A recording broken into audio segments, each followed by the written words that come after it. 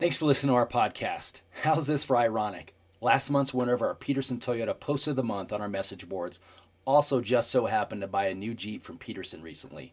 So not only does he have a sweet new ride, but he has some sweet new Ram swag to adorn it with. Congrats, Dal Ram. Thank you for supporting RamNation.com, and especially thank you for supporting Peterson Toyota. They are a great Ram Nation partner. They've been proudly serving the Fort Collins, Windsor, Loveland, and surrounding areas since 1968. They are a family-owned and operated business. They're committed to making the car buying and service experience smooth and stress-free with friendly, accommodating staff in all departments.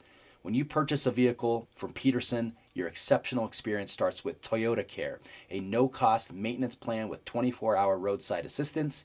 And when it's time for factory-scheduled maintenance or repairs, Peterson's Express service ensures you're in and out quickly and that your car is running optimally.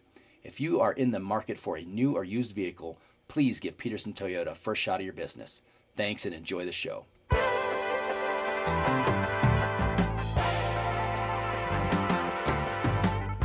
Welcome everybody to Ram Nation Radio. I'm Joel Cantalamessa. I'm joined by Michael Rowe. We'll be talking a little CSU football and basketball, even a little volleyball. And then we pre-recorded an interview with Joe Parker earlier today, our monthly conversation with him, which was really good. And we'll share that after Mike and I talk for a little bit. But I guess Mike wanted to start with this because the news just came out this afternoon. And unfortunately it came out after I had recorded with Joe. So I didn't have the chance to talk with him about it. But Tom Hilbert, the longtime volleyball coach, has announced that he will retire after this season.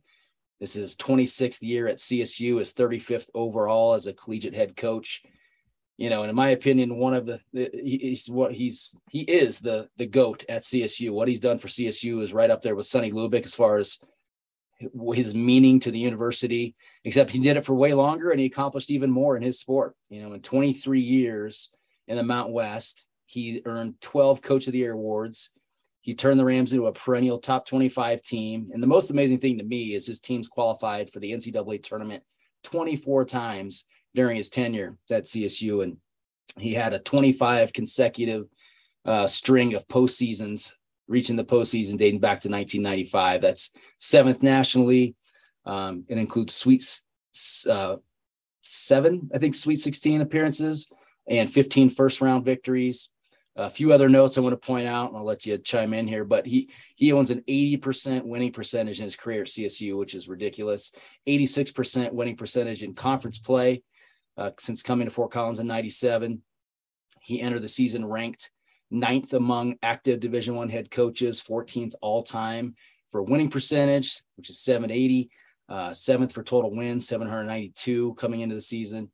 And of those coaches that are ranked in the top 20 for wins, he's coached the second fewest total matches. So he's won more in fewer matches. So here's the other thing that shows you how far above he is in the annals of CSU coaching lore. It was 12 years ago, he became the winningest coach in any sport in CSU history when they beat UNLV in 2010. That was his 353rd win in Fort Collins. It surpassed men's basketball coach Jim Williams, who won 352 victories in his career. So I think that's phenomenal. He's never had any issues, scandals, never any issues with rule bending. I feel he's a great person to hang out with. He loved CSU, loved his job. He did it incredibly well. So this was kind of maybe the right time. He's been here forever, but it's kind of surreal that he's finally hanging him up. I mean, you just listed his accomplishments. To me, he's by far, and we all love Sonny. He's by far the best coach in CSU history. What he has done navigating a women's sport, but a women's sport in a non-autonomous conference and having success there, but also not shying away. I mean, he will play the big name teams, Penn State coming in here, Nebraska coming in here, knocking off Nebraska. You look at the non-conference schedule, even this year, North Carolina, Georgia Tech, they came in and was like, this is one of the Georgia Tech's coach was like, this is literally one of the best environments I have ever been, better than any of the teams in the ACC. This is a program, he built that record, facing everybody, playing everybody. never backed down, some big wins. That Sweet 16, I want to say is the last Sweet 16 run, 2014, when we beat CU in the round of 32 to make it to that Sweet 16 and beat them in 5 in Moby. He's done a lot. He's done a lot for the program. Has done a lot for the athletic department in general. I mean, he's always been somebody that has helped out wherever he's needed. You see in his face, he's always at, football games, always at basketball on both sides. You see him everywhere in Fort Collins. And I mean, he truly is. This is a guy that went to OU and was then Idaho. He is CSU, through and through. Even though he didn't go to school here, he is a Ram. He's everything that CSU represents. Hard worker. That said, I thought it was time. For whatever reason, last week, CSU had 2 very, very bad matches. Got swept by Nevada, a not good team, on Saturday. I want to say it's Friday or Thursday. Won the first set against San Jose State, and then they weren't even competitive the next 3, losing 3-1. And for whatever reason, it just, I was seeing that. To me, it just felt kind of like the end of Sonny's tenure, when you just kind of knew it was over. And I got that feeling last week. Almost said something on the board, and I didn't. So today wasn't surprising to me. I really thought this was going to happen 3 years ago when his daughter Miles started school at Western State University in Gunnison, where she was doing track and volleyball. I thought he was going to retire then. Was kind of shocked that he came back, and was kind of shocked that he lasted these next 3 years since then. So today's a good day to celebrate Coach Hilbert. I think that this is going to be a big, important hire for Joe Parker. Not sure that they have an incumbent assistant on staff who would be ready for the job. Emily Cohen is the associate head coach. She's in her 7th year with the Rams. She handles a large portion of the team's recruiting. She has never been a head coach before. She came from Oregon State, where she started her career as a volunteer assistant, worked there a few years, and then came over to CSU. But considering the history and where this program is, I imagine the job will draw a lot of interest from outside, really quality candidates. Yeah, I wouldn't be shocked if the coach 36 miles down the road called about the position. CU's coach, he was Tom's top assistant for 6-7 years before he left to DU to be the head coach there for 4 years, and then he got the CU job and has really done a great job turning that program around. I mean, there's been some great battles between CU and CSU after CSU absolutely dominated them for 30 years. I think it had been like since the 80s since CU had actually won a match against CSU, and then over the last few years, it's been tight, winning back and forth. So I wouldn't be shocked if he calls, if he has interest. But I know that Tom has four other former assistants that are Division I head coaches. So Jesse Mahoney's been there in Boulder for 7 years. And I think you off air mentioned the coach at UNC. She's not part of Tom's coaching tree.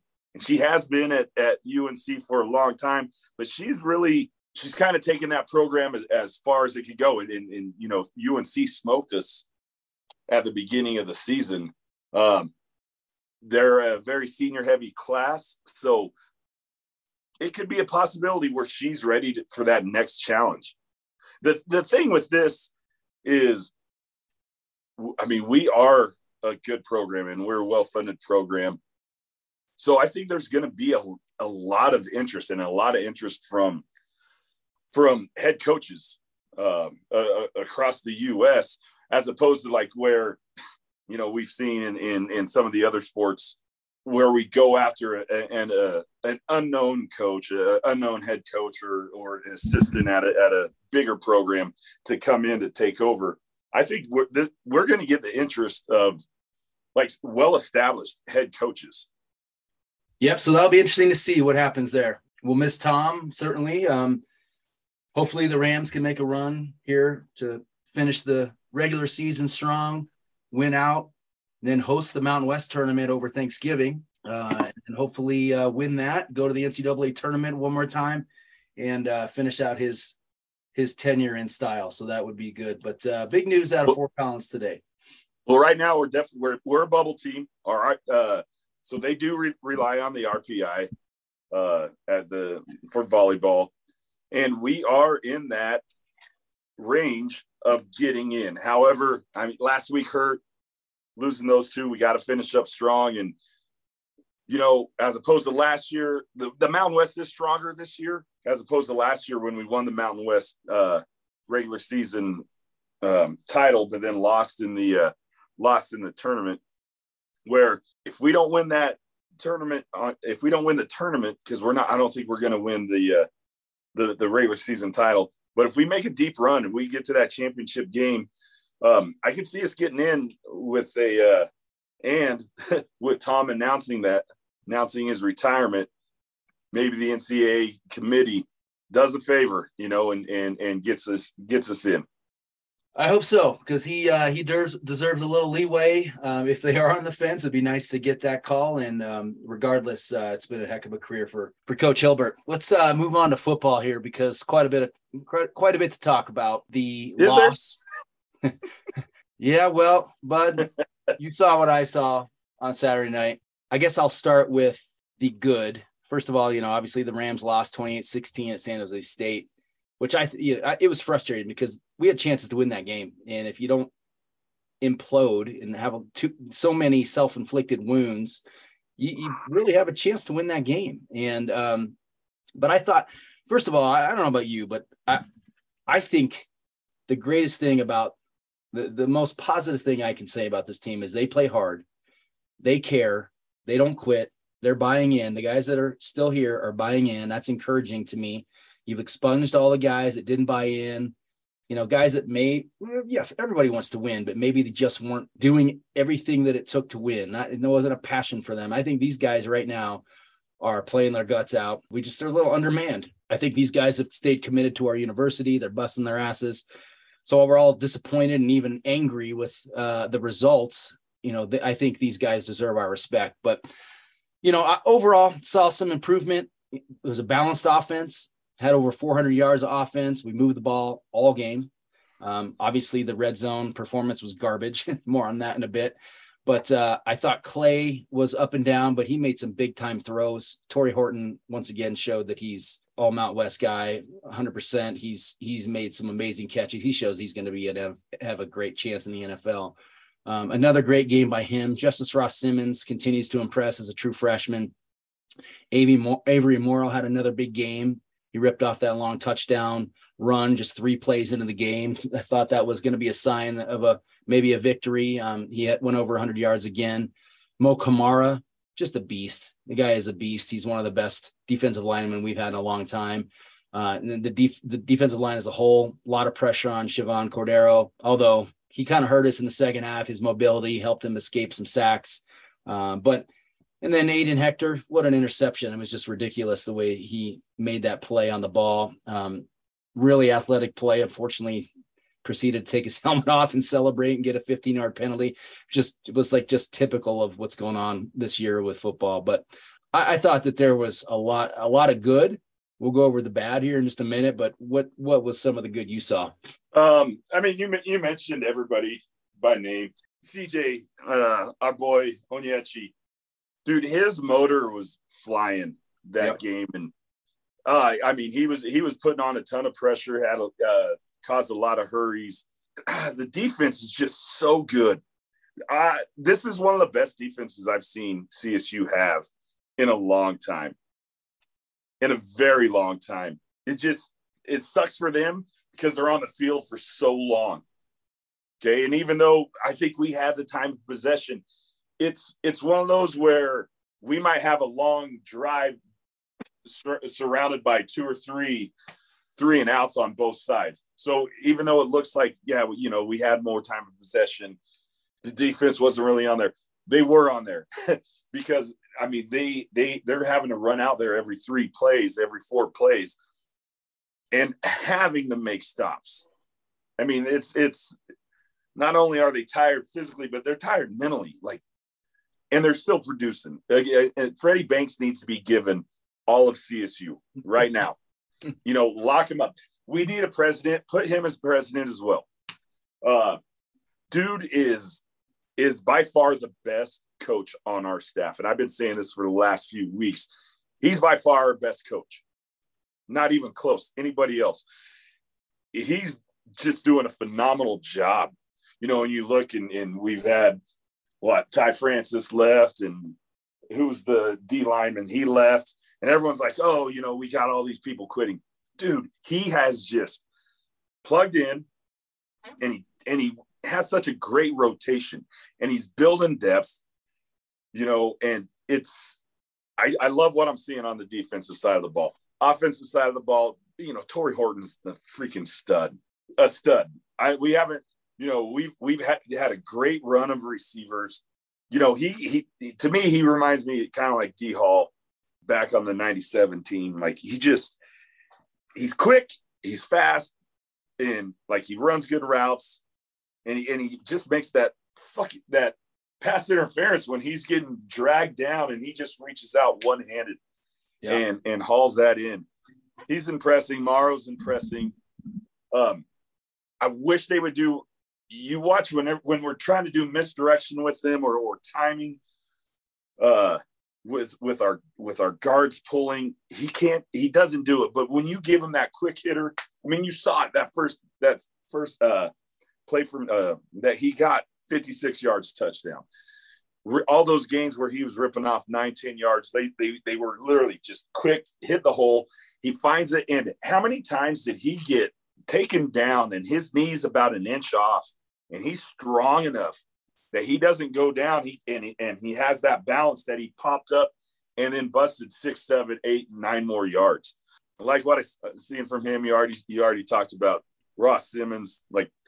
We got a lot of positives on this team. And Clay's playing like a freshman. And I've talked about this in the spring, talked about it early. The games start too fast for him. He's missing those reads, a few of those reads. He's holding on too long, but it starts slowing down, and you're seeing him. That drive right before halftime was great. I think he's going to be special. You could say what you want about holding on to the ball, and he does hold on to the ball too long, and he's a little slow on his reads.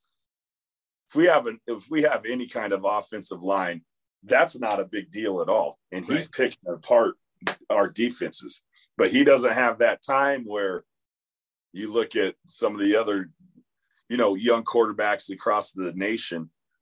They have a line to protect that kid, so I like what I'm seeing. I liked what I saw from Stratton too. Gosh, Stratton comes in first play, boom, 40-yard touchdown. Got a good arm. Yeah. So, there's a lot of positives in this program. It's been interesting to watch them really use this redshirt rule to get all 3 of the backups a little bit of time. And so we might see Stratton again this Saturday if Clay's not cleared from his concussion. So we'll talk more about that. But, unfortunately, there was a lot of bad in this game. First and foremost, the penalties are embarrassing. When you watch this game, it's almost like I'm embarrassed for our university. It is that bad. And you hear these announcers every week, just like, oh my God, what is going on here? And it's embarrassing. You commit 13 penalties for 101 yards. That doesn't even account for numerous penalties that were declined. So we now average 8 penalties per game, 70 plus yards of penalties per game. It ranks 119th out of 131 FBS teams. What I don't understand is how this has not gotten better. Week after week after week, we keep racking up penalties. It's not encouraging. And it to me, it's inexcusable no matter how young you are. Yes, it's on the players, but it's very concerning to me that our coaches have been unable to get it cleaned up. particularly when you look at the 7 pre-snap penalties that we had in this game, including 4 for too many men in the backfield. You've got guys not getting lined up right. And there were a couple of times I was pausing, trying to look at what the refs were seeing. And I had a hard time telling who they were calling it on. I believe they were calling it on the tackles being lined up as a little bit off the line. But regardless, it's up to them. That you got to figure out, you got to say to yourself after 1 or 2 times, like, all right, what are they calling on? Let me just double check and make sure I'm in the right spot. If you're a coach, if you're the O-line coach, why are you not reaming their freaking ass and saying, look, gentlemen, this should not happen a single more time. When you were on the line, double check and make sure that you are in the right spot. I mean, this is, I understand that you could chalk this up to guys being young and, we got a lot of guys shuffling in and out. You have a red shirt a true freshman walk on at center at Saturday night. But I mean, some of the stuff is very remedial. That's stuff that you learn when you're playing Pee-wee, Pop Warner football. It's crazy. Is our IQ just that bad? Our football IQ is just, it's astonishing that this happens. Well, we blame Bobo for it. Yep. We're like, he doesn't have he has his head in the play sheet. He's not. So we need a disciplinarian. Dazio comes in. Then we're like, oh, everyone just hates Dazio. No one's listening to him. So we blame Dazio. Now Norvell's coming in and we're like, oh, he's a player's coach. Everybody loves him. And it's the same stuff. We've been seeing this for 7 years. Part of it really is ingrained in the program right now. It's when you lose and lose and lose and lose and lose, and you do it the way that we are, it just feels like, it's just going to happen. We got to get that offer back. But, this was what Norvell was brought in to change was that kind of culture of cleaning up those stupid mistakes. And, and I kind of felt good about it the first couple games. I thought that we weren't playing stupid, just getting beat like here and there as far as penalties are concerned. But it's just, you're right. It was embarrassing last week. Like, how do you not, as a coach, go up and ask, what are we doing wrong here? Like, we need to know. And yeah, Kyle Neves, he had tweeted out that it was the tackles. How is that not fixed? Honestly, it should have been fixed that drive right before halftime where Clay balled out and bailed us out on that, where we just kept on. It was a sack and then 4 in the backfield. We're down to the 2-yard line. We had another one and then they declined it because it was like, can't go back any further. Oh, that was another one that Clay threw an incompletion and they declined the penalty because, no sense to keep giving us a down and a half a yard. That's when it should have been fixed. Norvell should have went out and asked him, what are we doing wrong? Obviously, they're looking for something specific if we keep having it. But one of the things, I was watching the receivers. Now, I coach receivers, and I'm, not trying to say I know anything compared. But one of the things I always told them is when you line up, check with the ref, check with the line judge, turn. I was watching in the second half. Torrey was the only one that was doing it every time. Every time he'd walk up to the line, he would look over. Everyone else just going up. I'm like, how are we not checking? This should be something that everybody should be looking for, and we're not. And it was just stupid. And every time we get a little momentum, again, you brought that interception, fucking takes his helmet off.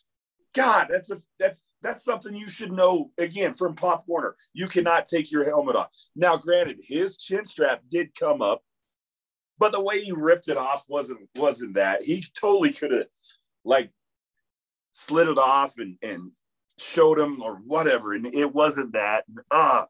It's just stupid things like that, and it's costing us.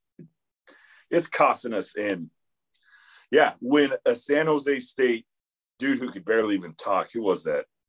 James Jones, is sitting there ripping us nonstop. Like, God, it's embarrassing. It's embarrassing. Oh, it was a comedy of errors, bud. The other thing that's just absolutely maddening, and it just gives you PTSD from from Adazio is this red zone business. We had four visits to the red zone Saturday night. We came away with a single field goal. And I had to laugh when I saw your tweet that we managed 0.75 points per trip into the red zone. I mean, we are dead last in the country in third down conversion percentage. There's been 116 third downs this year. We've gotten 22 first downs off of those, 19%. And then you add in fourth down, and we're only 11 of 29. That's 20 most of them times. Go ahead. And a good percentage was on. We actually did well on third down on Saturday. Yeah, that boosted up our percentage. We went up, and we're still last. But then you add in there on fourth down. We've gone forward on 29 times this year on fourth down. We failed on 18 of those. So that's a lot of times to not. I mean, those are turnovers. That's 18 turnovers on downs. And there's just too many times I question. Look, this is a unique year, and there's a lot of challenges as a play caller for Jay. There's lack of execution. You have an offensive line that is just proven they can't move they can't protect the pocket. They can't. Actually, they've done okay run blocking, but overall, when you need it, when you're in a shorter space in the red zone, they're not able to move the line of scrimmage and get those couple yards. But it is concerning to me, some of the decision making, where you forego chip shot field goals where you could really use those points, and you instead go for it on fourth down. You're just leaving points off the board. I know last year we just died with the number of field goals that Adazio opted for, and we would kill for those. It was the opposite, right? We were like, why we just go for it, but now we're like begging for field goals. We're just begging for points. And I feel like it's putting us behind the eight ball by just leaving free points off the board. I brought it up after the Washington State game. We had five possessions inside scoring position where we came away with 0 points. We had 7. I mean, one was a missed field goal. We had to get points. 2 of them were forced turnovers where we had the ball inside the red zone against Washington State. We lost 41-7. So you could say whatever. You look at the Hawaii game, and we won. We had 3 trips inside the red zone where we didn't score on that game. And I know this because I was there, but I was teaching a football unit at my school, and I made the joke about the Broncos and CSU not able to score touchdowns. And I said, we went for it 3 times where we didn't score, if we kick field goals, that's 9 points. Mm-hmm. That's a freaking huge, especially in a tight game. On Saturday night, we had first and goal inside the 5 twice, and we came away with 3 points. Now that first time we called a timeout on second down. We come out, we run a kind of a delay run where Avery had to wait for our guard to pull to make that block. Dude, he hasn't shown that he can pull and make a block all season long. But now we're calling it on the fucking 4-yard line. So Morrow gets blown up, so we lose yardage. That was our call out of a timeout. The next play, so it's third and goal from the 7, I think, or 8. Call another timeout. Sweet pass to the flat to Morrow. Even if he caught it, they were all over it. Those were our 2 calls off of timeouts, and we didn't score. And to me, it just blows my mind. Then the second time we get in, and that was the one we didn't score. On second down, Clay's out. It's a direct snap to Avery. I don't even remember who was in the backfield with him. Is another one of the backs. Tight set. San Jose State knew exactly what we were doing. There was no creativity to that.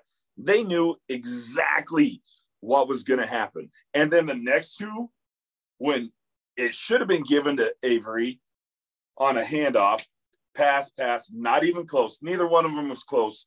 0 points. 0 points when we could have taken the lead. Yeah, and I was listening.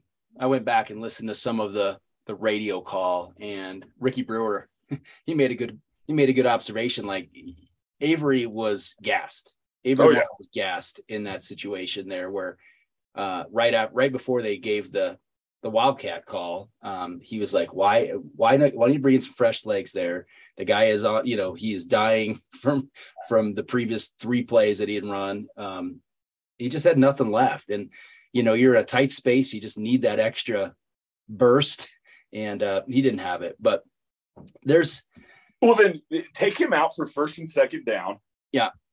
Okay. Try those pass plays on first and second. Give him the ball on third. Give him that breather. Let him come back in. Give him the ball on third, and then try on fourth down if he doesn't score on third. The play calling is just blowing my mind. Like, I don't get it at all.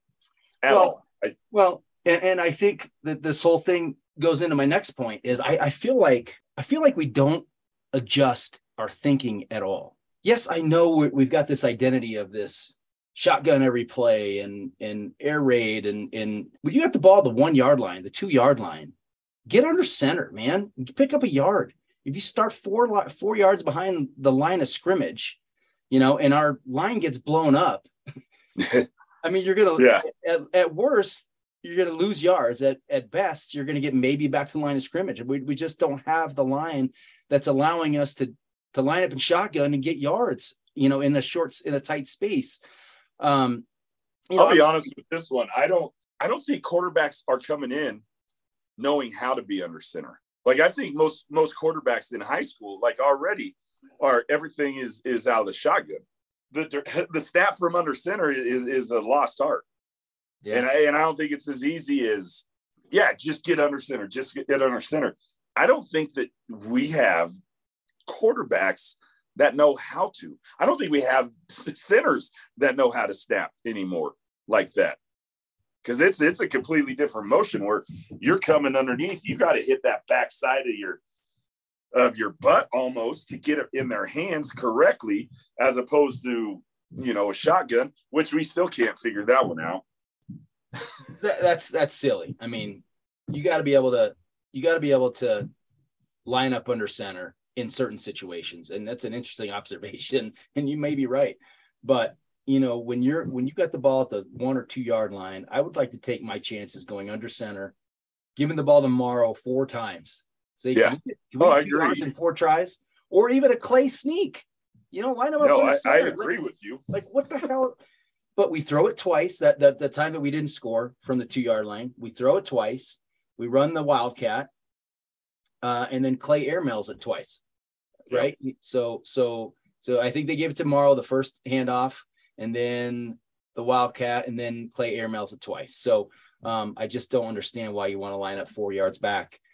And you had mentioned the Hawaii game a minute ago. We had a very similar situation there where we had the ball at the 3 yard line and did not punch it in 4 tries.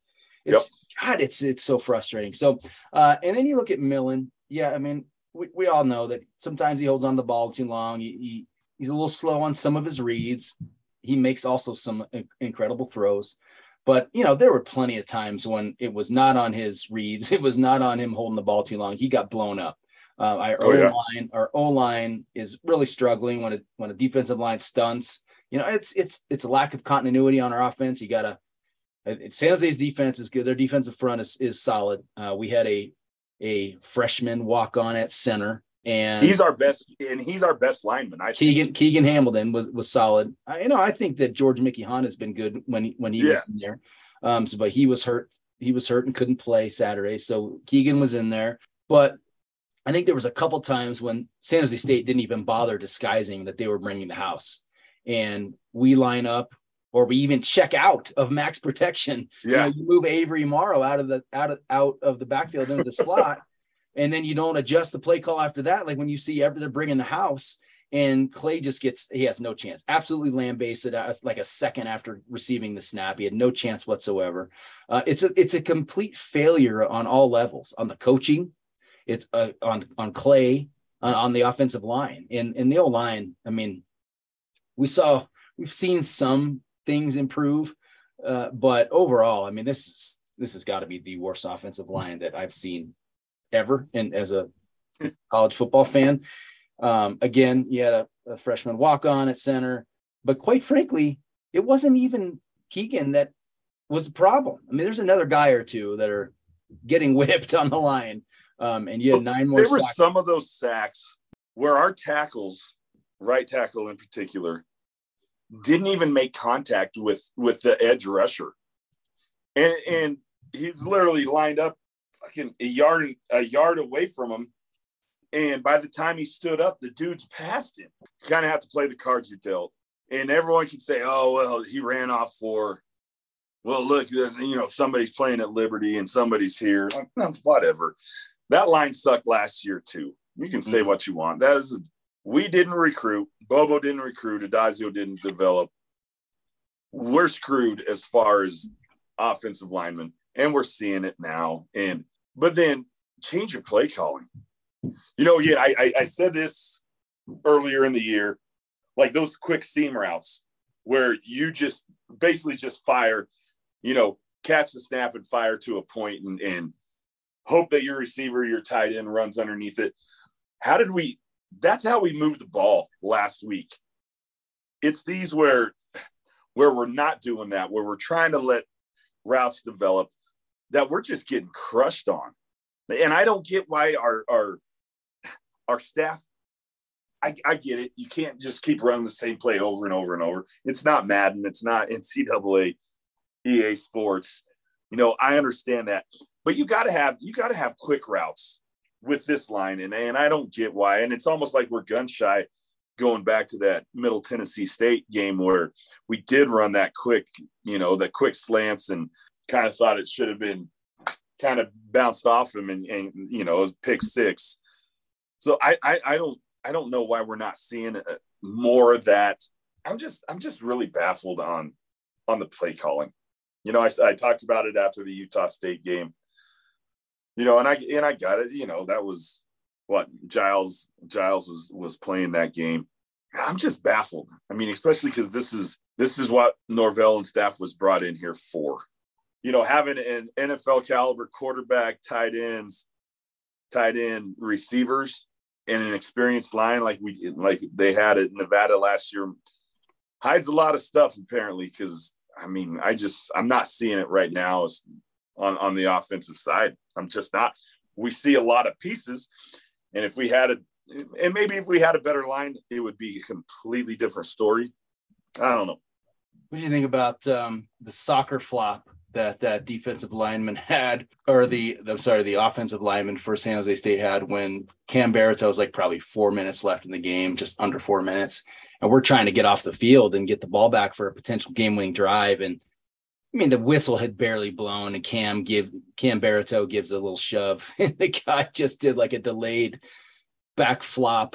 Granted, I want to pile on because I think that we just play so stupid, but I just thought I almost laughed. I was so mad, but I almost laughed because it was so silly. The way that the guy, the smart move, he sold it, man. He was like, oh, and then he just like did this jump back flop. And they bought it, and they bought it, called a unsportsmanlike conduct, kept a drive going, and obviously they ended up scoring later on that drive. But that's another thing that's always taught. Whoever retaliates is the one that gets in trouble. I literally told a kid today, a second grade kid, they're in line getting ready to go back, and he tries to step on the girl's foot behind him. I see him. I tell him to stop. And he's like, well, she did it first. I was like, but I saw you. Dude, don't push. Don't do it. Yeah. That's what it's you always are the one that gets caught. And you're running back. There was zero reason to do that. Again, so many times that we could have just gotten off the field or gotten a first down and just being dumb. Just being dumb. And we get that penalty. Daquan Jackson had one also. They actually didn't show it on TV. They never showed a replay or anything, but so I don't know how legit it was. But he had a roughing call in the third quarter. That's undisciplined, selfish mistake right there by a senior. Obviously we already talked about the 7 pre-snap penalties and several others that were declined. It's just absurd, dumb, lack of focus and discipline. There's some of the other things that noticed in the game. Obviously, in the second half, Cordero, he started using his legs more. They had a lot more success offensively. They moved him out of the pocket. He was able to get on track throwing the ball a little bit. It was disappointing. As good as our defense played, it was disappointing to let San Jose State open the second half with the drive. It was 75 yards and 9 plays. That was way too easy. That was their first lead of the game. They went up 14-10. Obviously, we haven't talked about this, but it's been talked about on social media, the debacle of the clock management before the end of the first half that started again giving me PTSD with Adazio.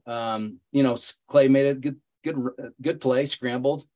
He was tackled with 13 seconds left, and we just could not get the snap off before time expired. I know Jay Norvell said after the game, he was pissed.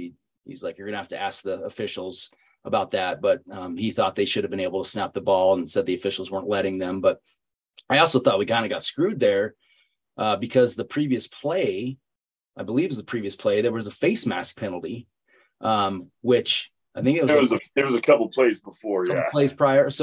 But they ran clock there. I think it was like 47 seconds left after that play. And then they ran the clock after we lined up again. And it just, next thing we lost 20 something seconds there. Well, they had 2 penalties. They had the roughing the passer and then the face mask, and the clock kept running. It should have been blown dead. But again, why isn't Norvell on him? Norvell should be in their ear about the play clock right there. Why is it running? That's something that they can fix. They fixed it like 3 times in the second half where they did say, could the clock operator please put back such and such time? That should have been one of those times. How that wasn't being communicated. You know why? He's figuring out the next play, bud. Yep, exactly. He's looking at his card, and this is the thing we absolutely shredded Bobo about. And I remember thinking, all right, this guy's done it for 5 years at Nevada. We I feel better about that, right?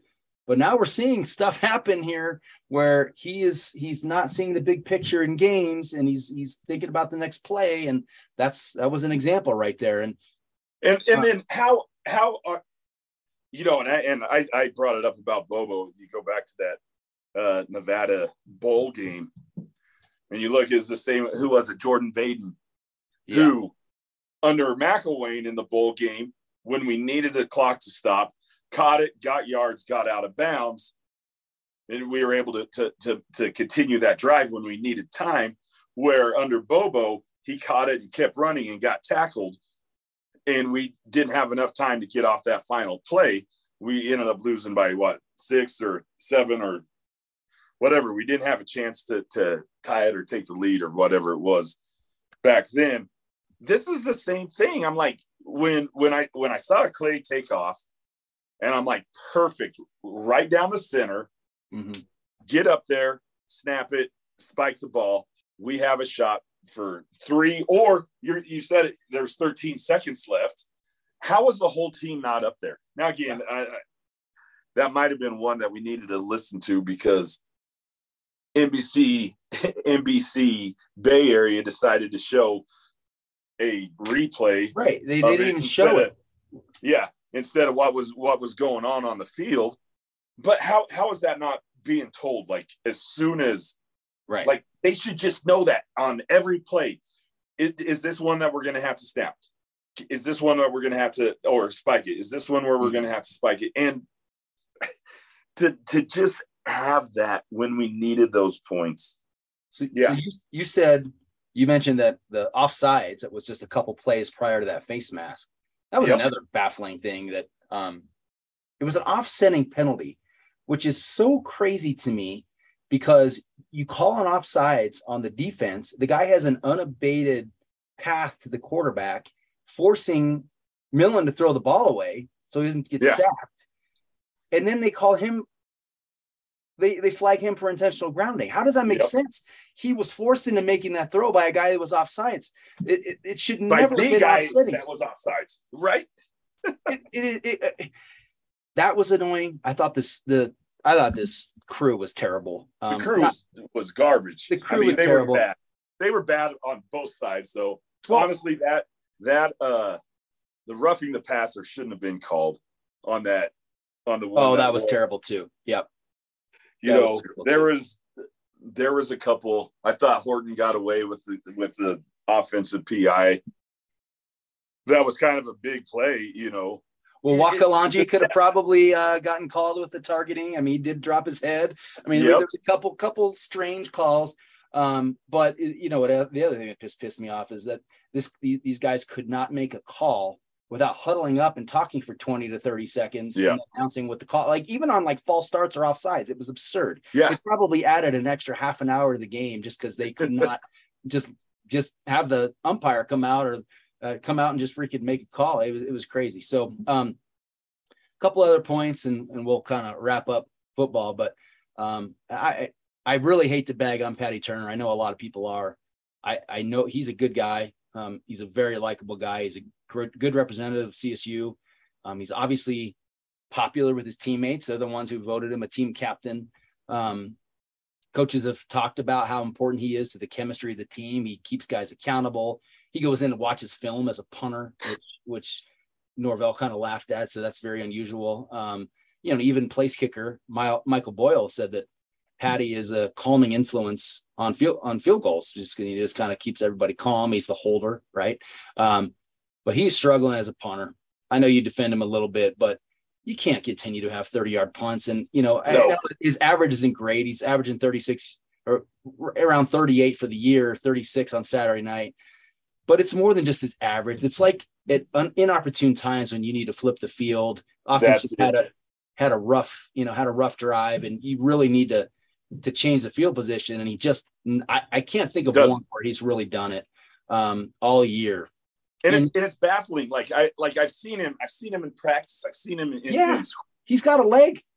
I don't know because again, he just started playing American football. Yeah. You know, this is something new for him. So I don't know if it's a mental thing. I don't know. Like we talked about it with the Michigan game. Is that how he's being coached? Like it is. I have zero clue. I don't get it at all. When he had actually a decent punt, it was a low one that he had. It was when he was backed up into the end zone. That was a pretty good punt. It was a low one, got the bounce. They were offside. I'm like, decline it. Like that was his best punt. Decline it, and then next punt, we actually lost like 2 yards on it. We lost yards. I could not believe that they opted to kick it again. He is struggling, and it sucks. I mean, everything that you said about him, you know, had a chance to talk to his dad. I want to say homecoming maybe. It was after the Washington State game. The Orange Out game. He was there, had a chance to talk to him. You know, great family. He's, you know, everything you said is true. Yeah, he's just, and you're right. It is at the inopportune times when we get a 3 and out, and we're deep in our territory, and he comes and he doesn't get it past the 50. Yeah, I don't know what to do. I don't know what they can do. You said it, you know, they coaching him to do that. And I think the answer is yes. I can't remember if it was Jay or if it was Tommy Perry, the special teams coach. It was on one of the coaches shows that they do on Wednesday nights. One of those two said, hey, we're asking him to do a lot of complicated things, you know, with their scheme on the punts, with the way they roll out. It's designed to not allow punt returns. But maybe they keep doing it. Gotta boot it. Yeah. You know? Sometimes you just gotta, I agree, but I think they want to live with the shorter punts because they're not giving up any big returns. They have had success there, but that's because every punt is so short. There's no, we're right on the guy receiving the ball. But I just think that if it's complicated and it's not working well, maybe simplify what you're asking them to do. You know, give him a couple just to boot straight on and let him use his leg, get some I don't know, man, but it's and I'll tell you, this goes back to what CJ was saying. It was after we got that win against Nevada. What did he say? What did he say that Coach Banks did? Came in after getting our asses kicked the first 4 games of the season, and he simplified everything. And that's the thing I don't see us doing on special teams, and I don't see us doing that on offense. No. Again, God, our offensive line cannot move. They need to stand up and put body on whoever's in front of them. And when you're having to pull, when you're trying to pull a guard, you're trying to have them change directions on their ski. Like, it's stupid. We can't do it. I don't know if we have the athletic ability to pull, quite honestly, bro. Well, I mean, you know, you're right, but fall down in front of the person in front of you. Hell, that will be better than some of the plays where they're just running by us. Like, I don't get it. Again, that's why I'm so high on Freddie. He's adjusting to his players, and we are finding success. I don't see us doing that on special teams, and I don't see us doing that on offense. Well, a couple other things that were really perturbing from the game. It's probably the last point I'll make is this was just a dagger. But yet your defense forces a 3rd and 15. There's 2.5 minutes left in the game, something like that. We bring the blitz. Cordero is running for his life. He makes a desperation heave. And Brandon Guzman gets beat for a 37-yard completion. It looked like a touchdown, but he was down at the 1-yard line. They scored on the next play. That's just sealed the game. But how does that even happen? Just to get beat deep there. I mean, you had a chance there. If you get a stop, you're getting the ball back. You're getting the ball back, and you have a chance to go for the game-winning drive. But we get torched for a 37-yard completion on 3rd and 15. It was just a dagger. Well, the touchdown to go up to 21, to take him to 21-10. That was the same thing. Yeah. It was another one that was just kind of a desperation. And Blackburn is like, dude, he's running circles on that play. Yeah. He had no clue. Like, yeah. I didn't think our DBs played that well on Saturday. And surprising, I really didn't think our safeties were providing the help, and maybe that was the scheme on it. But yeah, Guzman struggling. Yeah, struggling to say the least. Struggling. You know, their first touchdown was Cordero just running to the right, running for his life, and then stopping and throwing completely across the field. I mean, it was inside the 10-yard line, completely across the field, and the receiver's 10 yards away from our DB, and it is Guzman, not to pile on. Yeah, and he's, you know, he's forced into action because of departures. Exactly. It's there's been a couple of instances this year that have been rough for him. But you know, on that last play that you were talking about, dude, smack his arms. 15 is better than 7. You know, 15 is better than 7, and he had that chance. But so did safety. I don't remember who else was back there, but that was over 2 defenders. That wasn't just Guzman that was on that play. It wasn't even horrible coverage either, and what wasn't bad, but it was. But it shouldn't have happened. It shouldn't have happened. Make a play there. You needed a play there. Give your offense one last chance. Yep. That was frustrating. So now you got YO up next. They've won 3 straight. God, after that first game against Illinois, they just looked so bad. Obviously, they've gone through some changes. They got a new quarterback, but they're 6-3 overall now after 3 wins. They're bowl eligible again. I'm sure you agree, but winning this game would make this season a hell of a lot more palatable. Sounds like Sonny spoke to the team today about the importance of the border war, some of his experiences there. That's awesome. You got Clay Millen now, who got taken out by his own offensive lineman, which was just like Keystone. Our best sack of the night. It was the biggest hit of the night, and I feel bad because this kid probably feels terrible. Sammy Norris was filling in for Dante Bivens, who had to leave the game a couple plays prior because of injury. And he actually was just hustling to try to find a block as Clay was scrambling. So he's doing what he needed to do. And Clay just turned right into and got just freaking pancaked. And unfortunately got a concussion, had to go to the tent, and his night was over. That's when we saw Jackson Stratton come in. But man, if Clay can't go, that's going to be a blow in this game. It'd be nice to have your starting quarterback go up against Wyoming in the border war. But this is just kind of how things are going for CSU right now. When you look Wyoming, they struggled against Hawaii to beat them. So did we. Struggled against Utah State, struggled against New Mexico. These are their last three. Said they won 3 straight. This is their last 3. San Jose State boat raced them at home in Laramie at the beginning of October. New Mexico had the lead on them in the third quarter. Mm-hmm.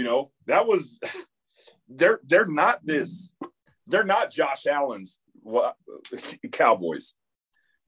This is a team like we might lose by 40 against them on Saturday. We also might win by 10. So this is a quarterback who he can run, right? So I think you gotta make him beat you through the air. I mean, they put up 400 yards against Hawaii last week on the ground. I mean, it's like Air Force type numbers. And it's not only that, but Andrew Peasley, their quarterback, he had 95 of those, and he completed only 7 passes. He was 7 of 15 for 76 yards. That feels like Air Force. You win a game completing 7 passes, but you run for 400 yards on the ground. That's pretty crazy. They had 341 against Utah State. So you're gonna have to control this guy, put a spy on him or something, and make him throw the ball, make him beat you through the air. And I'm sure that's what everyone's trying to do. But they've got a way of being able to run the ball. They've done it against us. They've done it for years under Craig Bowl. Both teams have strong defenses. Wyo's only given up 19 points per game in Mountain West play. We've only given up 20. I think our defense will be ready to go. So it's going to be, I hope we're full strength. Hope you have Clay Millen and put your best foot forward and have a chance to win that game.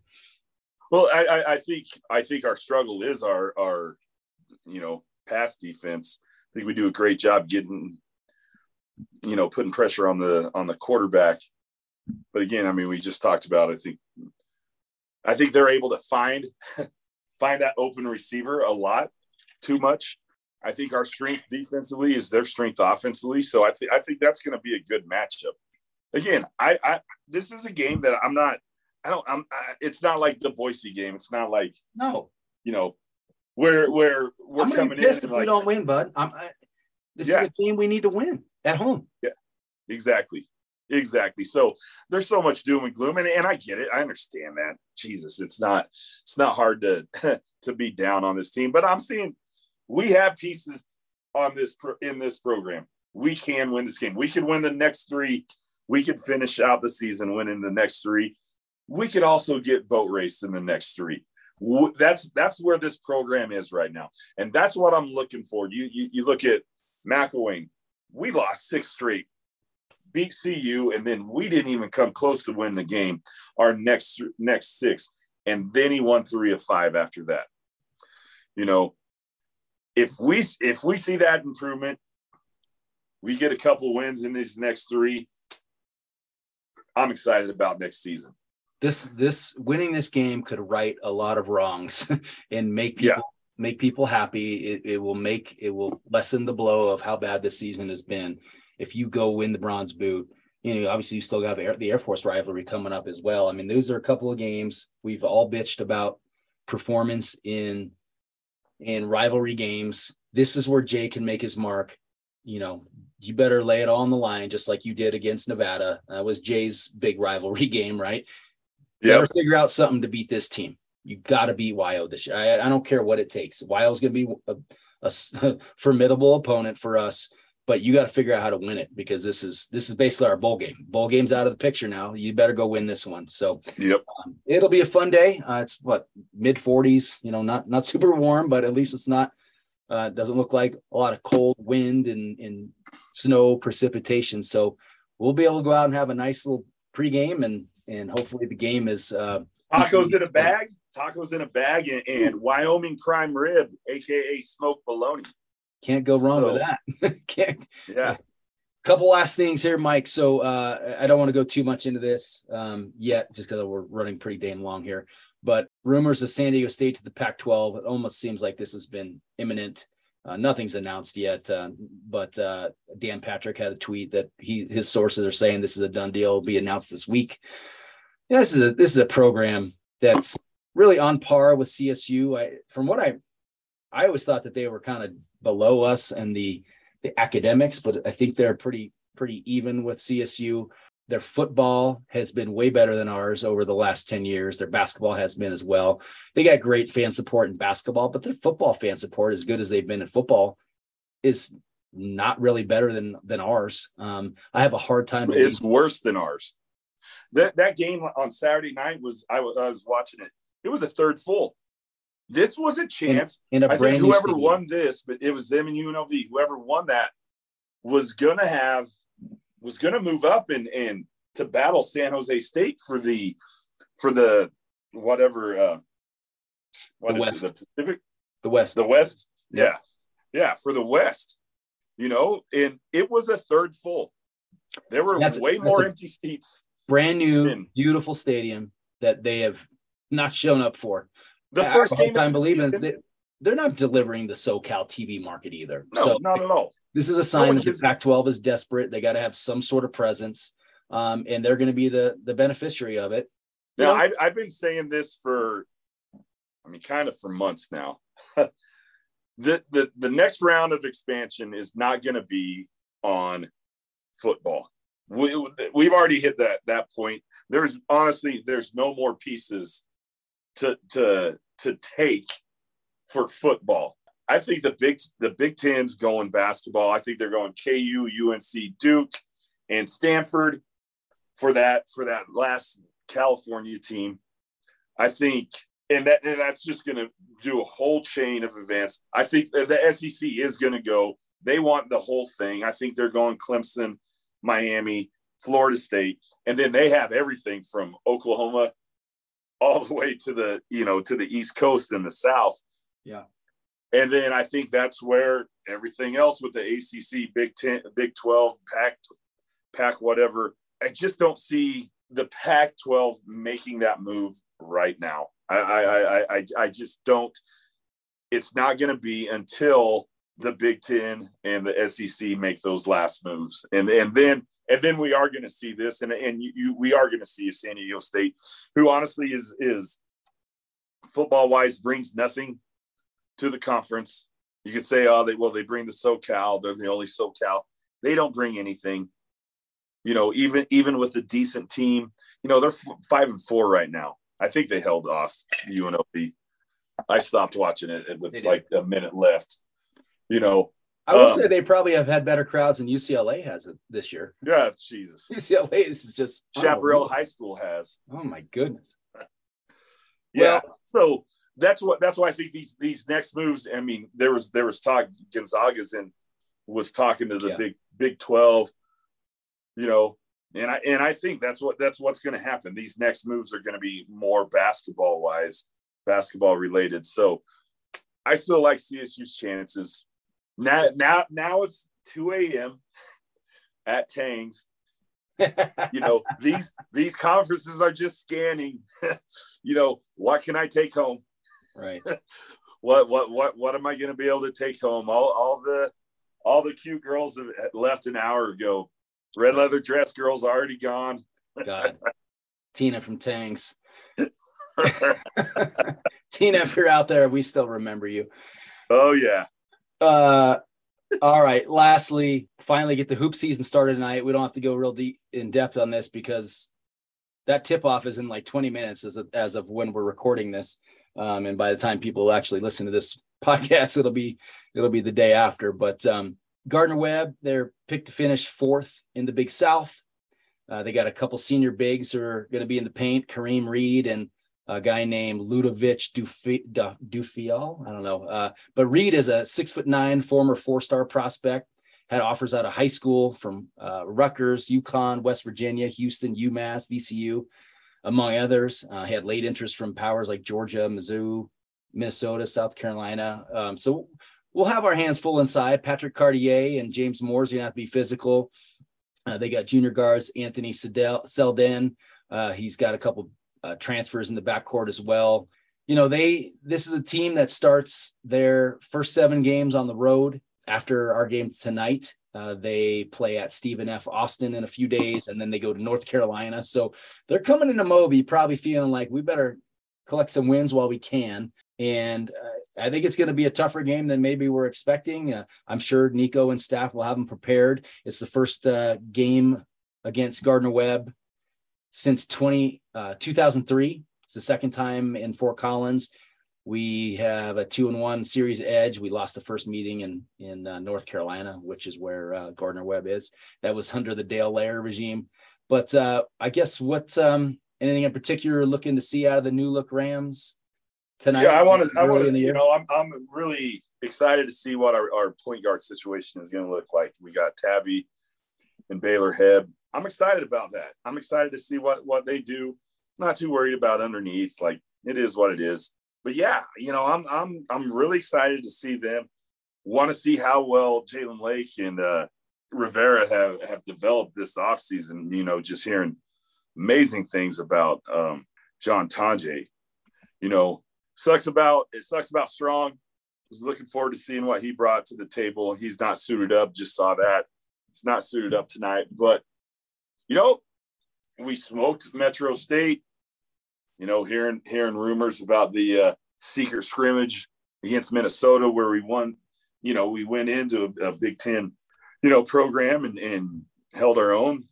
Some accounts that we won by 4. So yeah, I'm just looking to see the future of CSU.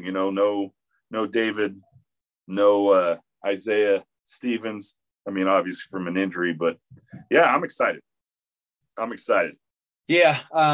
For me, I want to see if John Tonje can be the guy. I mean, he looked like a beast in the scrimmage and, the scrimmage on homecoming. And he just looks the part. He was dominant. So he's going to have to be the guy, especially with Isaiah out. I was really looking forward to Josiah Strong, seeing what he could do. Obviously, we're going to have to wait a little longer, but he's been slow to kind of acclimate to the system and this team due to missing a bunch of practices this fall. He's that mono, so he's recovering. That was what they thought it was. I didn't know if that was really what he had. I know Steve Ivy alluded to that a little bit on our last call, but the other thing is obviously, like you said, Baylor Hebb and Tavy Jackson, can they be serviceable in Isaiah Stevens' role? Steve made a good point, on our podcast a couple weeks ago. We run a pretty complex offense. And, when you've got a senior guard in there that knows the system and manages it not just adequately, but thrives in it and makes the offense hum, that's a whole new thing to ask, a Baylor Hebb or a freshman, Tavy Jackson, to run the offense. So it'll be interesting to see if we have to simplify what we do or if these guys are able to handle it. So looking forward to seeing that. And obviously, like you said, Isaiah Rivera, he's got to step up. James Morris needs to step up. They need to just take it to a new level this year. And you need Patrick Cartier to be an immediate impact. I mean, he's going to get a lot of minutes. He's going to have to be a guy inside that can give you some buckets inside and hopefully provide a presence in the paint defensively and rebounding as well. So a lot to watch tonight, and that's on the Mount West Network. So I'll be logging in here shortly and hopefully getting this podcast sent out to all you pretty soon. But Michael, good stuff tonight. Covered a lot of ground. Yep. It was great. It's been too long, 2 weeks off. All right, let me pause real quick and talk about Ginger and Baker. This is a fantastic place, my favorite place. It's got 2 great restaurants, The Cache, which is a modern Colorado steakhouse offering steaks and chops, fine wine, and good whiskey. The other is The Cafe, which features a new take on farm-to-table American comfort food classics. Ginger and Baker also features a coffee shop, bakery, event spaces, market, and a teaching kitchen. Hey, if you're looking for something new and fun for the holidays, why not book a private cooking class in the teaching kitchen? Perfect for holiday parties, family and friend gatherings, or even team building. please support our friend Ginger Graham and treat yourself to a world-class experience at Ginger and Baker. All right, I'm pleased to welcome in CSU Athletic Director Joe Parker. Joe, thanks for joining us as always. How you been? Joel, I'm doing just fine on a Monday morning. Coming off a tough football loss. Your spirits staying up? Yeah, you have to be. I think that's, I think sometimes fans don't get that, but when you're in athletics and you're grinding through each and every day, week, month, season, you just got to stay positive, stay optimistic, keep the focus on the horizon. Because if you get sucked down into the negativity of, how you might be feeling about, a particular day, it makes it harder to accomplish what you need to in that day to make the advances to improve. I know before we started recording, you had made a comment that you've been pretty proud of fans and the way they've handled some of the adversity of the football season this year. And I agree. It's been much more pleasant to see for the most part on our message boards. I know that we have our moments during tough losses. And there's a few people that fly off the handle, and same with social media. But for the most part, the fan base is kind of understanding that this is a rebuild, and it's more of a rebuild than we thought. And we're basically starting from scratch. But just, I guess, your thoughts on where we're at. I know the record is disappointing. I know that the mistakes and penalties and lack of offense lack of putting up points anyway, which was supposed to be the identity of this team. It's been a little tough, but this is just a product of having such a thin young team, I guess. Is that what your take is?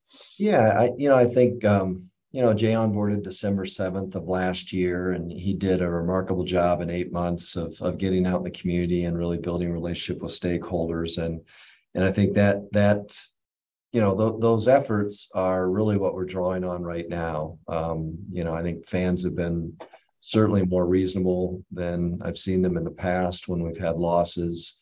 I think their eye is on the horizon. They're taking a long-term view on this. Certainly this season isn't from a win-loss perspective, has not been, anything that we'd ever want to see in the future. But I think there's also people are recognizing week to week that there's development occurring within this team, and it is a young team, and it is a team that's been a bit depleted as far as numbers on the roster. I talked about this pregame on the radio with Marty and Ricky in San Jose, but we're down to 60 scholarship players. Because of injuries, we've only got 54 of those students that are available to play. The game before, when we played Boise, we had 12 walk-ons that played in that game, and I think 3 or 4 of those students started. So it's just, this year looks different than we'll see any other year. We'll get a chance to get into the recruiting marketplace and replenish numbers and find students that are really committed to the culture that's being built here by Coach Norvell. And the kids that are here are locked in. They're very focused. They're hungry to see improvement, and they're hungry to see wins. And I think that's why you saw them battle so hard at San Jose. It just, we saw offensive numbers that we haven't seen yet this season. So that's a bright spot, and the defense continues to play well. And, eventually, hopefully in the next 3 games, we put together a few really complete games and come out on top. It'd be great to see some wins before the end of the year. And that's the one thing that Jay's talked about is, the second half of the season is so important, because that's just where we've never been able to prove it in a long time here at CSU. So if we can show some progress in these next 3 games, I think that gives us something to build upon as we move into the 2023 season. Yeah, and not only improving in the second half of the season, but a couple of our remaining games are big rivalry games, not to mention this week against Wyoming for the border war. This is something we've struggled in as far as winning rivalry games over recent years. So hopefully, has Jay and staff done anything in particular to, I guess, impart the importance of this game and talking to former student athletes and bringing in people to meet with the team? Anything unique this week?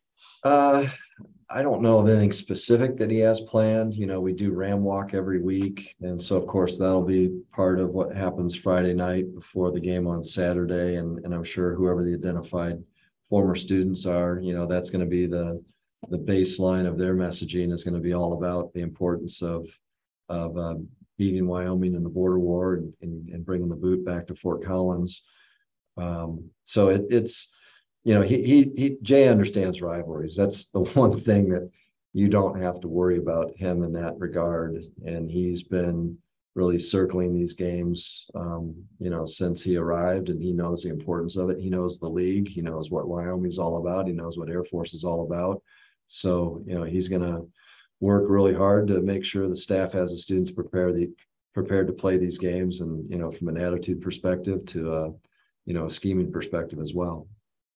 We got to win this game for John Hearn, because I know how crushed he was when he had the boot all refurbished last year and had to see that thing go to the other side. So I know he's dying to win this one, as we all are. So yeah, absolutely. John was the major force behind that. He had Kyle Neves on our staff. They both really teamed up to do a tremendous job in really getting that boot refurbished. And yeah, I trust that Wyoming is going to be, reasonable stewards of it, but I would trust that we're going to care for it better than they would or could, because, just the history that it came from our campus to begin with. So, yeah, it's important, and I think we're going to have, great fan support. We can use more of it. Hopefully the students rally and circle this game as well and show up and are there to cheer and stay. I think, our student support has been really special most of this year, and we just got to get them conditioned to be in it for 4 quarters and be a part of that, because there's going to be points where they're going to be close games. We're going to need them in the fourth, so that'll be a big difference maker for us. So might as well start on Saturday. Well, just curious to get your thoughts on the approach to rebuilding the program. I know when you rebuild a program, you're trying to change culture, change in personnel and student athletes. People are going to be moving in and out. It's just part of the deal. But having as many players as we've had leave, you've got so many young players now starting in this program. I understand that's probably what needed to be done to change the culture. Guys that weren't buying in just had to leave, or guys that just felt it wasn't a fit. We don't necessarily want them if they're not bought in and wanting to be here. But is that kind of jibe a little bit with or go against your mission to serve student athletes when you see people maybe not having the experience that they wanted to have and they leave? But to see the numbers, does that kind of just stick with you a little bit as a administrator? At first there's a little bit of concern, but then you start to understand it a little bit better, and everyone wants to feel fulfilled, right? By the experience. And for whatever reason, I think we're at since the start of the season, I think we're at 12, 13, 14 students that have decided that they didn't want to be a part of it any longer. And I've talked to a few of them, and they don't have a real sound answer as to why, and I think, football's a hard game. It is a difficult game to play. It's a difficult game to practice. And if you're not fully invested in that, then it's probably wise for you to make a decision to step away. And the transfer portal, I think, makes it easy for students to make that decision, because it feels like there's an opportunity on the other side, although there's uncertainty when you make that choice. So I don't know. I don't spend a lot of time, reflecting on it or dissecting it, but I do know that there hasn't been anyone complaining about the way that they've been treated in this program. I think Jay is fair and respectful, and he set standards and expectations. And one of them is that, you got to come with a certain level of internal motivation. If you're going to be a Division I FBS football player, you can't be talked into playing and practicing every day. You've got to find it within yourself to figure out a way to improve incrementally. And I think that's been a part of the message. And I think that may have been something that, certain students just decided that, I don't feel that motivation. So I need to you know, focus on other things in my life that might bring me more satisfaction and joy. So it's, I know that with each one of these departures, it seems to me that the team and the locker room gets more cohesive, more locked in, more focused on what's ahead and how they need to prepare to be ready to play games and win games. Next year's recruiting class, we're probably going to have upwards of 30, 35 incoming student athletes, right? So does that mean in your mind that we could still be in a pretty serious rebuild still next year? Off seasons are really important. There's a ton of growth that happens there. I think we're giving ourselves a really good chance to see enough development take place in the off season. The Jay and the assistant coaches can't be interfacing with the students as much as they would like just because of NCAA rules. But that's why your strength staff is so important. And I think Jay's got a group of guys that are totally locked in, understand what's necessary from a preparation perspective with Jordan Simmons and the staff that Jordan has assembled. Jeremy Copeland, who's never coached a down of football in his life, but for those of you that aren't familiar with Jeremy, he's responsible for player personnel, player development, and he comes with a background of I think 22 years in the armed services, most of that time in the special forces as a Green Beret. And if you talk about someone who knows how to build cohesive teams that the end goal there isn't just simply winning football games, but it's winning the engagement and bringing people back alive.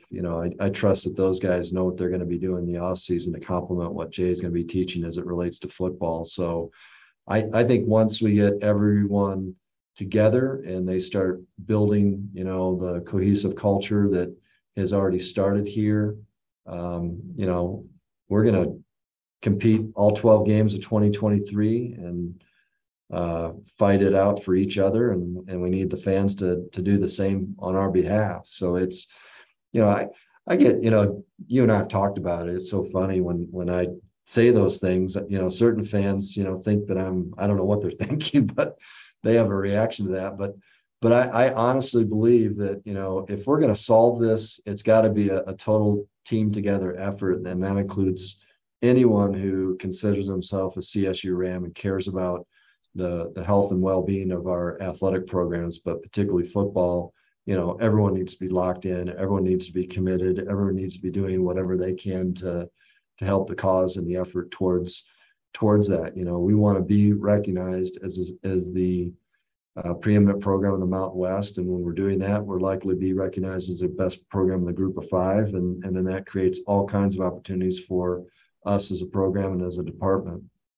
Well, we've talked about how history hasn't really been on CSU side as far as fielding a consistent competitive program in its history, is in football.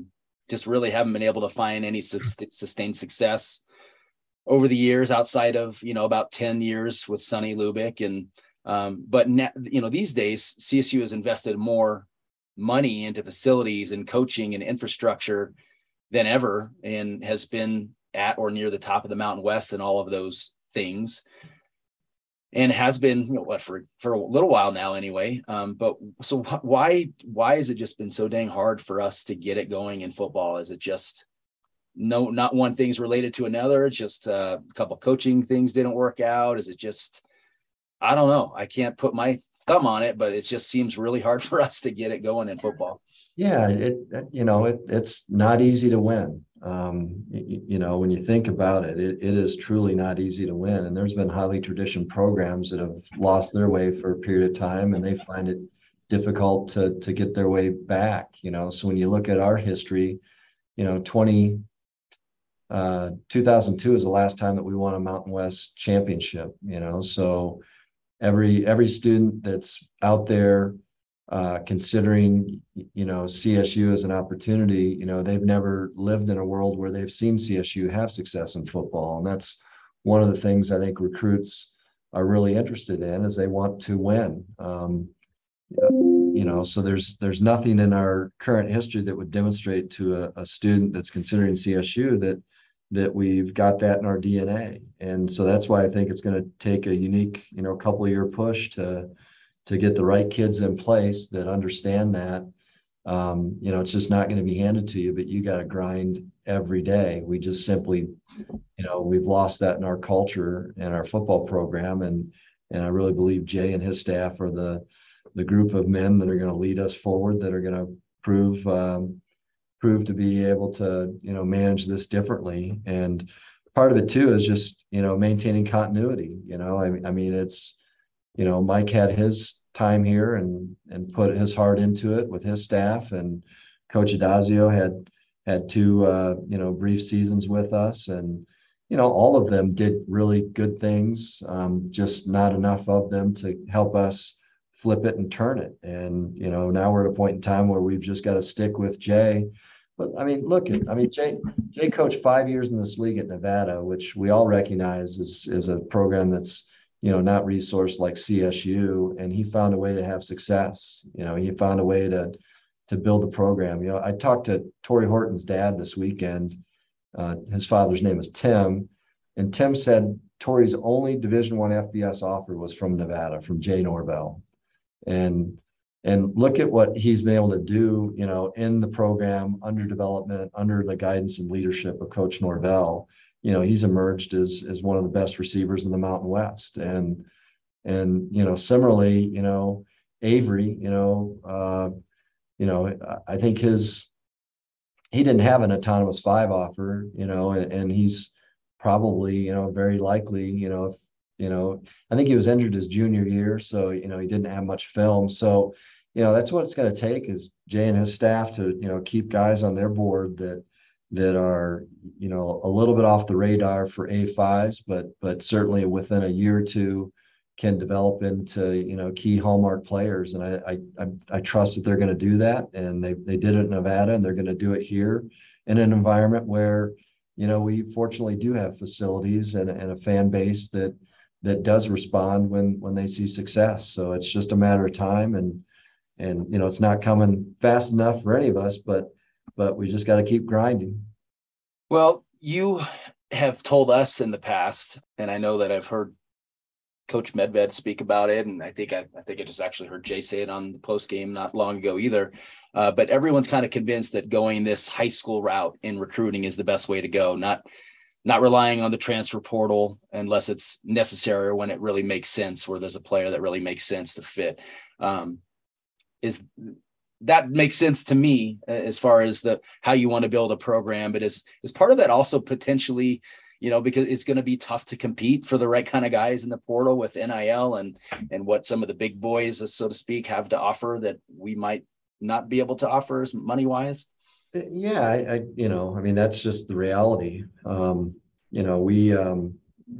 We've got NIL opportunities here at CSU, in the bona fide NIL space, where there's businesses that, feel that it would be appropriate to align with a student athlete voice and their name, image, and likeness to help build, awareness for their businesses. We're seeing it right now with some of our historic partners in that space, in the financial services industry in particular, and banking, and that's great, and we applaud it, and we want to encourage that. And we do have an emerging collective. We're really fortunate to have a handful of people, but in particular, John Weber. I don't know if you've met John yet, but I have the green and gold guard. Green and gold guard, right? So they've talked, a lot under John's leadership about, how to create, an offering here at CSU that would provide, an avenue for students to, again, earn NIL opportunities through the collective. But you're right. I mean, we don't have a fan base that's responding in that way. Even, you look at highly traditional programs in the SEC, and they've got 3 or 4 people that are funding a collective at, 5, 6, 7, 8, 9, $10 million a year, ready to distribute money to roster members across not only football but other rosters, and that's just not who we are. And so when you go to the transfer portal and there's a proven talent there, you're right. If a student is looking for an opportunity to leverage their NIL earnings, we're probably not the place for them to consider.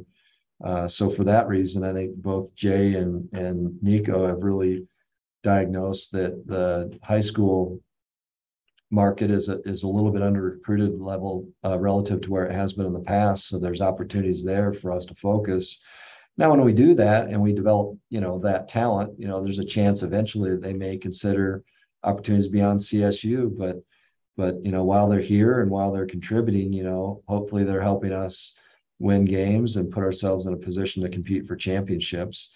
But the flip side of that too is, I think that we can create a culture here and an environment here where students will be really hesitant to risk the uncertainty of the transfer portal, even for NIL dollars.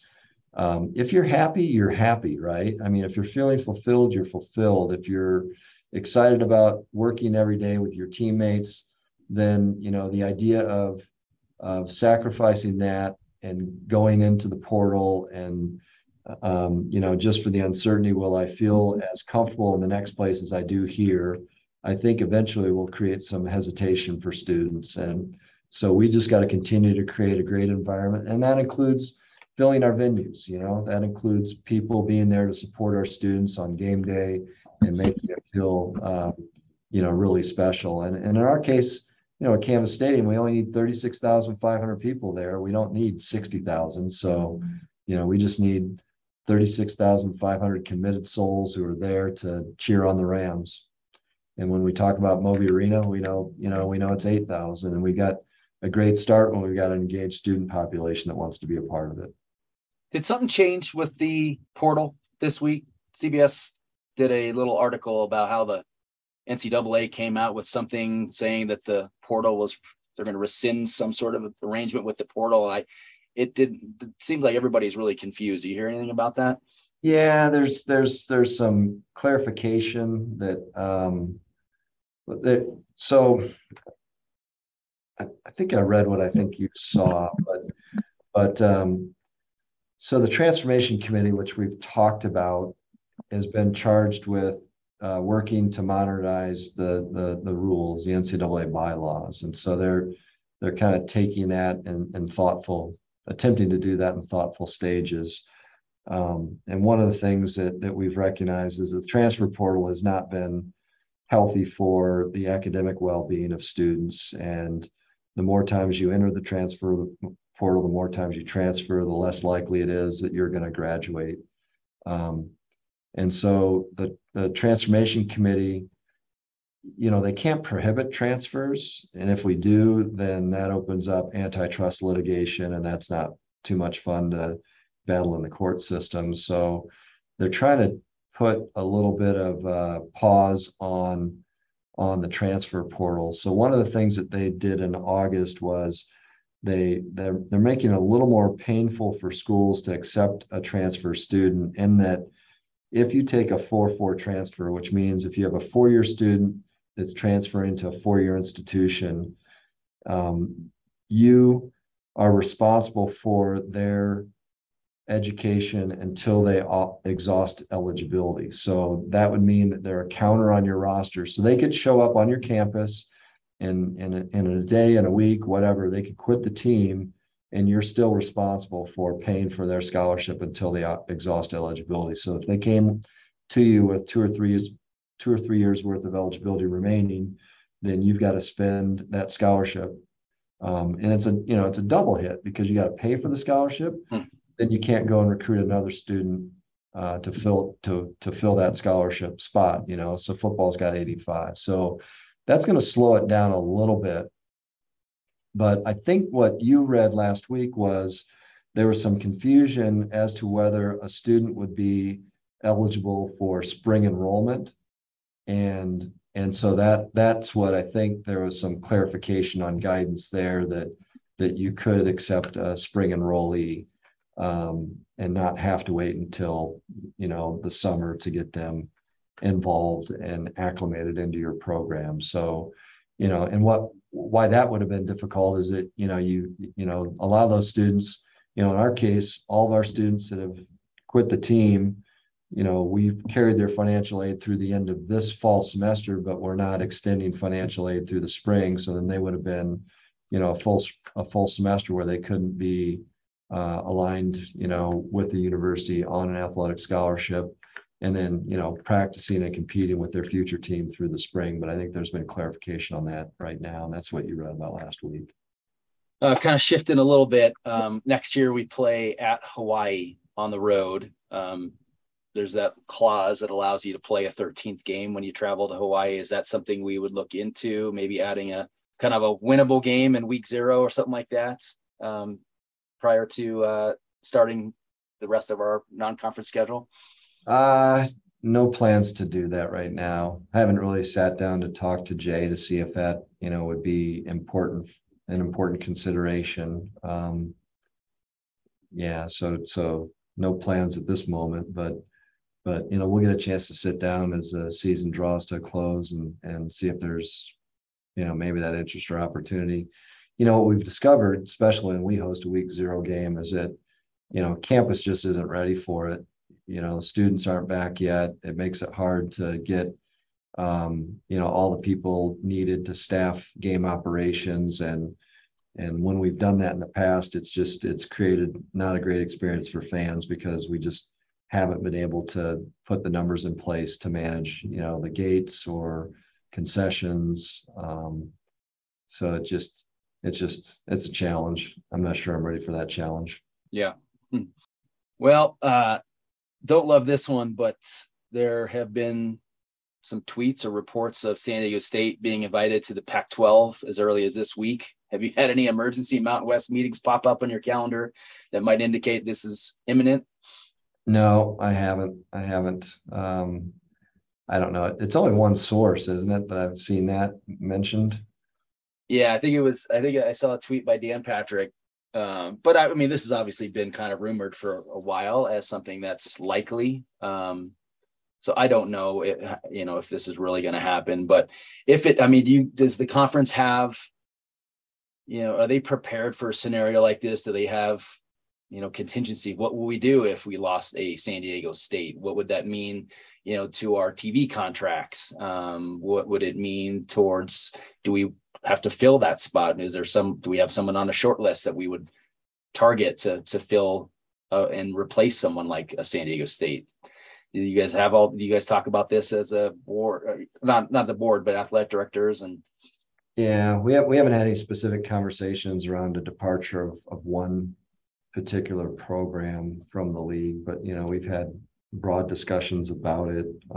It's hard to plan for those contingencies. It's one of those things where I think you just, if that's what develops over time, you just got to make the adjustment as best you can. Certainly there's opportunities to get other schools into the league. If San Diego State were to leave, that's a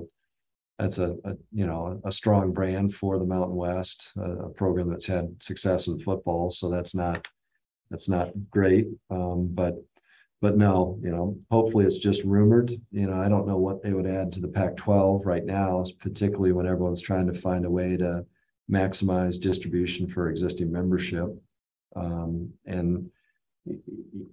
I don't think San Diego State, if they're trying to replace what's been lost in the Southern California market, not to diminish San Diego State's position, but that's not even close to what was offered by UCLA and SC. So I could be wrong, but I would say that's just churn in the media and probably not much truth to that, but I could be wrong. Yeah, it's a tough pill. I mean, they've had great support in basketball. I mean, they've been a national brand in basketball, but football, as good as they've been over the last 10 years, it's not like they seem to move the needle as far as fan support. I doubt that they've got great TV numbers. They don't, it's not like they even fill their brand new stadium now.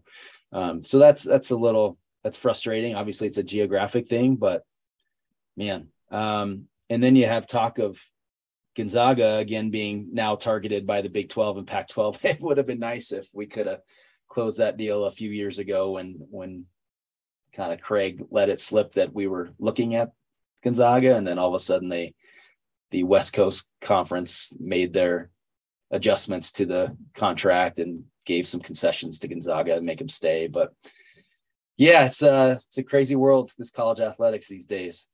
Yeah. And that's, there again, that's why, we need everyone to be a part of this if they have an interest in being a part of it. The numbers matter, engagement matters, on social media platforms, on people watching the content on TV. The schools that are getting a chance to advance or are in those discussions are the ones that are earning those opportunities. And I get it, we've got to fix football. We've got to have football performing at a high level because that's a big part of it. But it certainly makes conversations easier if you've got sold out venues and people are there each and every Saturday to support the program. And that'll probably catch fire on Ram Nation, I'm sure. But there's Texas Tech. I came from Texas Tech. Their stadium, their venues are full, and their football program hasn't been able to, reach the levels of success that they want to see. Iowa State, is a perennial sold out venue, and people will say, well, yeah, it's in Ames, Iowa, blah, blah, blah, blah, blah. There's not as much to do as around here. Well, you got to figure out where you want to prioritize and where you want to put your commitments. My answer to that is, I'm glad we live in Colorado because we can take advantage of all the things that are around us, 359 days a year, just playing your football Saturdays around CSU football. So, and do everything else you want to do in the mountains and otherwise, on the days that we aren't hosting football here in Fort Collins. But listen, it's we're going to continue to grind. We're proud of who we are. We're excited about the support we do receive from our fans, and I think the best is yet to come. Well, we got hoops starting up tonight. Kick tip off against Gardner Webb. I know Coach Medved has been preaching that we're not just trying to survive with the losses of some of the key players over the last year, including David Roddy, obviously the NBA, and now Isaiah Stevens to injury, but he expects us to thrive regardless of those. Is this a team that in your mind that can compete, hopefully, if we get Isaiah back for conference play, but is this a team that compete for the league title and challenge for another NCAA bid? Yeah, we'll know more, I think, once we actually see them play, and we'll know more once Isaiah is able to resume, team activities and practice and competing. But yeah, I think, the one nice thing about, I think, the way that Nico and his staff have built the program is it's not absolutely about any one player or any two players, but it's more of the system and unselfish basketball and relying on ball movement, to create the offense and then playing, just tenacious defense. And you don't have to be an uberly talented team to play and compete, particularly on defense. So I think just what he's built as it relates to the culture of this program is what's going to carry us forward. And there's a lot of talent too. There's a lot of kids that can score offensively, and I think we'll match up well once we get into league play in particular. Volleyball currently third in Mountain West standings and hosting the Mountain West tournament later this month. Does that put a lot of time and effort on your staff to host this thing? Yeah, we earned the right to host because we were the conference champions from last year. When they reinstituted the conference tournament, it was with the intent to be neutral site, and they had targeted the Olympic Training Center, and in the springs COVID was kind of disruptive to that hosting, and we've never been able to get that back on track. So then we had to plug it into campus sites, and because we won last year, we're hosting.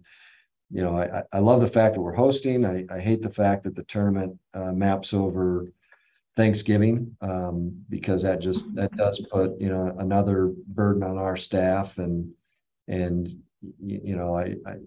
we're going to manage it, and we'll do it appropriately, and our staff will step forward and make it happen. But you hit the Thanksgiving week, fall break, and you're going to do football, but it's not always common that you've got volleyball play on Thanksgiving Day itself. So I just can't say how much I appreciate our staff, our event management staff, our communications staff, everyone who works to prop up and create a great game day experience, because they're going to make some sacrifices that most people don't have to make, but that's fine. That's who we are, and that's why we do it.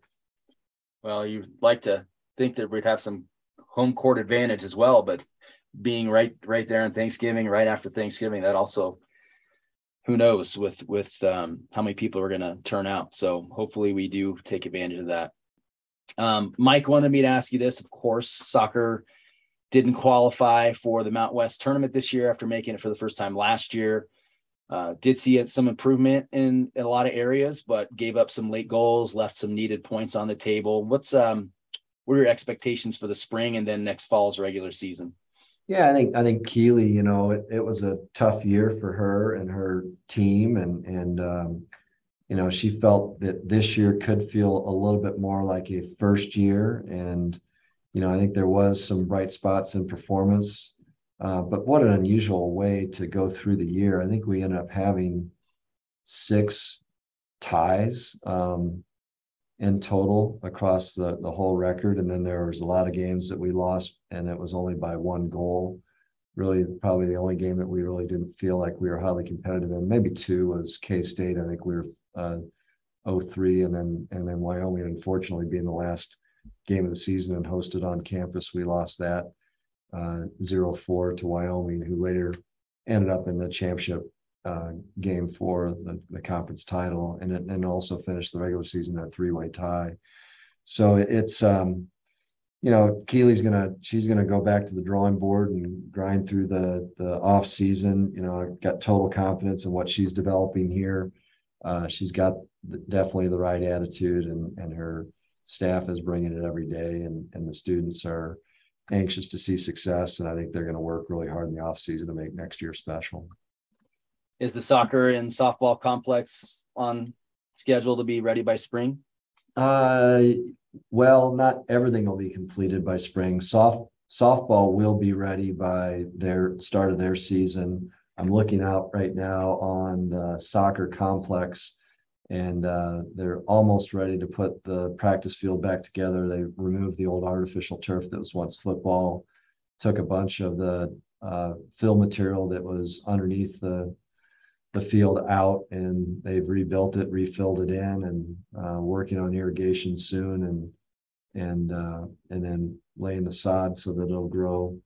And then they'll come back in and they'll do a ton of work on the competition field and build the grandstand, press box, and team building, and put field lighting up. But everything for softball should be ready, pretty much substantially complete by late December, early January. And that will include new dugouts with restrooms, new grandstand C, new press box, new netting system, field lighting. So softball will be ready to go, and we're excited to see both those facilities completed, and we've been able to really advance on a phase 2 of locker room projects in Moby. So we've had 3 design meetings for that, and all of those are direct result of the generosity from the Bohemian Foundation with the $5 million gift that they made. So we pushed 20% of it, $1 million, into the soccer softball contract or complex to help make that budget more manageable. And then the $4 million we're spending on the locker rooms, and that'll be new locker rooms for soccer, softball, volleyball, 2 day locker room spaces, 1 for our men's programs and women's programs. And so that would accommodate track and field, both golf programs and tennis.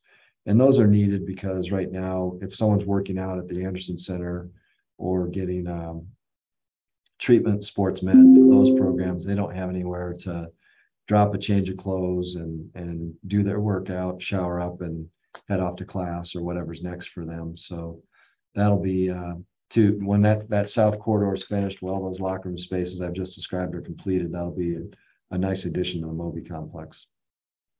Yeah, it's amazing what you guys have done already in there with the basketball locker rooms. Can't wait to see the next phase here with these new facilities. I guess just a quick run through. You have women's basketball tomorrow night. Got an old rival coming to town, BYU. That's nice to see. Yep. Cross country, couple second place finishes at the Mountain West Championships. They're off to regionals this weekend. That is correct. Yeah. And golf. swimming had their only home meet last Saturday and beat Wyoming, and they have a dual meet record that's 18-0 that stretches back to last season. So that's great for that program. And so that was senior day. We got a chance to acknowledge and recognize our seniors in that program. So yeah, it always something happened on the athletic campus, and appreciate you taking such great interest in it. And Mike's always good for asking those questions about some of those programs that aren't as well recognized or and certainly football being soccer is one of those. So, well, and don't forget golf. Golf's one of my favorites. So, the women they won a tournament out in Hawaii to end the fall season, their non-championship season, and men's golf had 3 team titles and our was it runner-up finish? Yeah, runner-up finish in their final tournament. So all those programs are doing well, and students are excited about what's ahead. Well, let's get a win on Saturday against. We got to get that boot back. Let's go beat Wyoming. I hope to see you. You going to be there, Joel? I will be there, Joe. You're bringing 36,499 of your best friends. We'll bring a few. All right. We'll do our part. Sounds good. All right. Thanks as always. All right. Good to see you. Yep. All right. That was Joe Parker. Always appreciate him taking so much time once a month to chat with us and answer our silly questions, but he's always gracious to do that. And appreciate y'all for listening. Appreciate Mike joining us earlier today. And let's really show up well on Saturday. We're running out of football Saturdays. Let's go enjoy the day. Supposed to be in the 40s, so not too cold. And we owe Wyoming. We owe Wyoming a beatdown. Let's go win that game. That would make us all feel a lot better this season, getting that bronze beat back. So everybody have a great week. Go Rams.